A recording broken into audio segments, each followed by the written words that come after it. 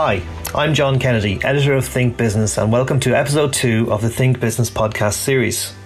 Today I'm meeting with John Beckett, CEO of Channelsight, a global e-commerce business headquartered in Dublin that works with some of the biggest brands on the planet. A serial entrepreneur, Beckett is also famous for being one of the schoolboys who built the very first Ryanair website for Michael O'Leary, setting in train one of the most transformative episodes in European life, making it easier and more accessible for people all over Europe to fly low cost at the click of a mouse or the tap of their finger on a smartphone. I'm catching up with John at the Channelsight offices right beside O'Connell Bridge in Dublin to ask him about his latest endeavour, Forestry Partners. Forestry Partners is a new social enterprise that is planning to work with over 250 Irish firms to create 25,000 tonnes of CO2 equivalent offsets and restore 200 acres of native woodland. So John, I first became aware of you when I interviewed Michael O'Leary back in the year 2000, and he was bragging about having built a website for a fraction of what people were paying for at the time. And that website, as far as I'm concerned, had a huge cultural impact on Irish people because it got us travelling more at lower price fares. So it started something very big, but at the time you were still in school. That's right, I was doing my leaving cert at the time, and it was a big break, really, for me. I had always worked in tech, and always, I was 17, but I'd always had an interest in computers. I built websites for people. I started out by building computers, buying parts in the UK, putting them together and selling them to local businesses. And that was before the likes of Gateway and Dell came along and made that, they cut all of the margin out of it, and computers are cheap now. But that was a great little business, and it still runs in the form of airtight technology. And I'm releasing a new flight carbon calculator and offsetting app, which is being built by my team in Airtight, and that's launching next month. So it's a great business still. And how did Michael O'Leary approach you guys, to build this website? So I knew Eddie Wilson, who's the now CEO of Ryanair, through my work in Gateway. I had worked in fourth year. I worked on a project in the IT department of Gateway where we were building the extranet running between Sioux City, Iowa, Dublin, where Gateway was based in Funchak, and Kuala Lumpur in Malaysia. And as part of my work I met a lot of different directors, and Eddie was the director of HR in Gateway, and he then subsequently left Gateway, as did I. And when he was in Ryanair, he gave me a call one day I was in school, and he gave me a ring and said, would you come in and have a chat to me about this website stuff, because he knew that I was running this kind of little business. And I did, and I went in jeans and a t-shirt after school one day thinking I was going for a coffee with Eddie, and wound up sitting in front of the entire board with Michael O'Leary and Michael Cawley and the lads. And it really went from there. It was as simple as that. I charged them, it was less than 20 grand in euro. We were still in punts at the time, but it was less than 20 grand, and their next cheapest quote was about £3.5 million. So I learned a valuable lesson on pricing strategy from that deal. Know what your competition are charging. But it was a great deal, and it's almost 20 years to the day and still dining out on it amazingly. And you never really left technology. You're the guy who you worked with to build a website is now a dentist and still working went into dentistry, still working as a dentist. But you have pretty much remained, you dropped off my radar after that for about 15 years, and then I met you, and I got the impression that you never really stopped being an entrepreneur. No, I didn't. I've been involved, and I've set up about a dozen companies, and we had one spectacular failure, which is probably where I was. I had some personally guaranteed debt. That was all a bit of a nightmare, but so thankfully we've had some good successes as well. And what do I credit the success with? It's just the talent that's available in Ireland, the amount of people who are passionate and excited by technology and are really capable. So we have just a brilliant team now here in Channelsight. Airtight, great team. iCabby, I was involved in that, which was sold to Renault last year. That was again another fantastic team out in Sutton there. So it's been an exciting journey of ups and downs along the way. And the main focus, I'm seeing this amazing location, number 1 O'Connell Street, beautiful building overlooking O'Connell Bridge. Channelsight's the business. Channelsight is the big one, isn't it? That's the main one. That's the main earner for you and your colleagues. Really, that's what your main focus is. That's my day job. That's your day job. Absolutely. Yeah. Tell me about Channelsight, how that came into being, and the kind of because I understand it, you help many big brands around the world. understand what e-commerce is and how they approach it and how they approach their customer relations? So we work with very big brands, and in about 65 markets now, we have about a couple of hundred brands that we work with. And what we enable them to do is understand what users are doing on the path to purchase. So it's about optimizing the user journey to maximize the conversions that they get from the channel. So a lot of brands will sell directly to the consumers, and they understand from ad right through to sale what's occurred because they're controlling that sale. But where people are buying things from retailers, from they're buying in the channel, the brand has much less visibility over what's actually happening. So we help to give them that visibility over what's actually happening so that they can optimize all of their activity to maximize the sales that they're getting from those retailers, and really deep understanding of what's going on so that they can refine it and improve it. You work with some of the world's biggest brands, so can you name some of the ones that you work with? Yeah, sure. I mean, we work with Philips, with Bosch, Siemens, Mondelez, Coca-Cola, PepsiCo, Reckitt Benckiser.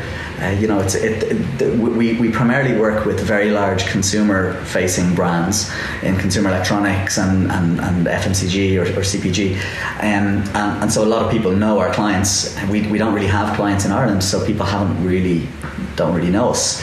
But we just won a Deloitte Fast 50 award. We raised our second round of funding of $10 million there in February. So we're doing quite well. It's a really exciting time to be continuing to build a team here in Dublin with such great people.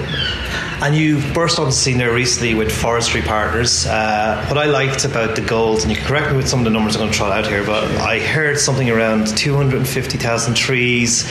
You want to take a certain amount of, I can forget the number of tonnage, but you can tell me there, a certain amount of tons out of the CO2 out of the environment, or out of the whole system. But also, what I found remarkable about it was that you had gotten so many tech companies on board, and tech companies, for right or wrong reasons, often get the bad rap of being, just in terms of the cloud, just as being a potent as a polluter as, say, the airline industry. But it was interesting to see so many people who give a damn, and there was one picture, I'm going to use it in the story, but whereas you and there must be like 20 other people in the same picture. But I just thought, one thing I know about the Irish tech industry is that it's like sometimes having to herd cats, but you seem to have managed to get a few people who have the same feelings on the matter into the room to commit to it. So tell us all about Forestry Partners and what you're hoping to do with that. Sure. So about a year ago, we have a culture team in Channelside, and about a year ago, somebody brought the idea of going carbon neutral to the table. And it's environmental protection and sustainability has always been something that I'm genuinely very passionate about. So I said, I'll take ownership of this. I'll take responsibility for doing the research, and I'll look into it, and I'll bring my findings back to the culture team, and then we'll decide what we're going to do. So everybody somebody has to take ownership for every initiative. So I said I'd take this one. And I went home and I started doing a little bit of research on it, and I assumed that it'd be buy some land, plant some trees, job done, and I couldn't have been more wrong. I went down an absolute rabbit hole of research trying to figure out, and I've learned a huge amount, very interesting, and met some fantastic people in the forestry space, learning about all of the different criteria that you need to consider when planting trees, from species selection to yield quality to wind and elevation and acid rain, and all of there's about 24 things that you need to consider. And we went through such a learning curve to get to the stage where we had a project that we could put our hands around and feel that we genuinely were able to claim this is going to achieve what we're setting out to achieve, which is reduce the impact of our activity by sucking carbon out of the atmosphere. That we said, actually, we should consider making this into some kind of structure that other people can leverage the learning curve that we've gone through.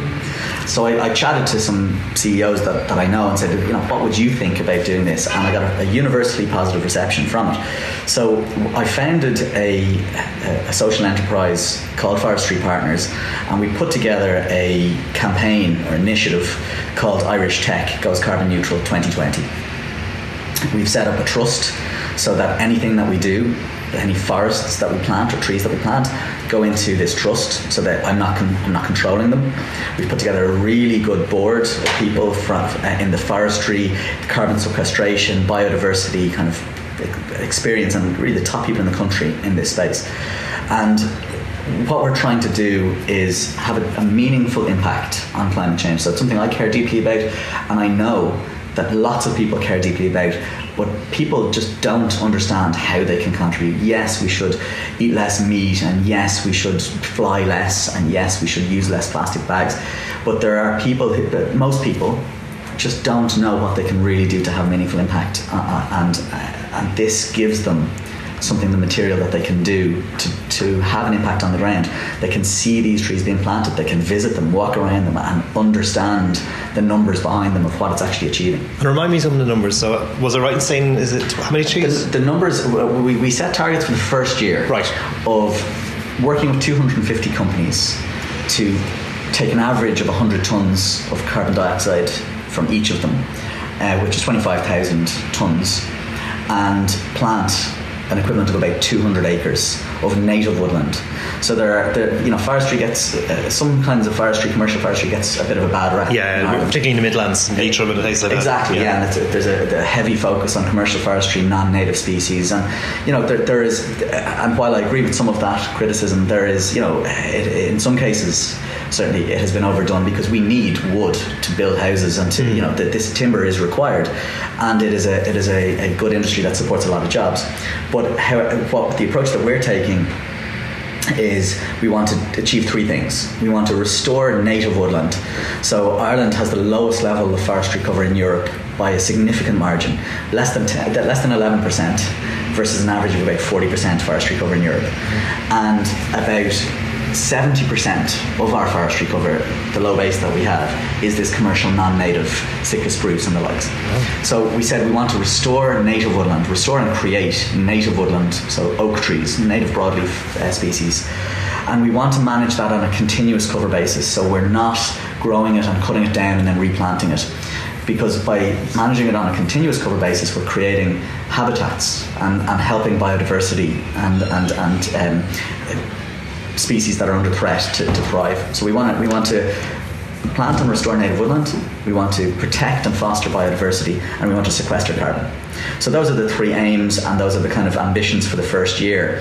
Ireland is the worst performer in Europe, and one of the worst performers globally, in the commitments that we've made in moving towards achieving the commitments that we laid out and committed to under the Paris Agreement.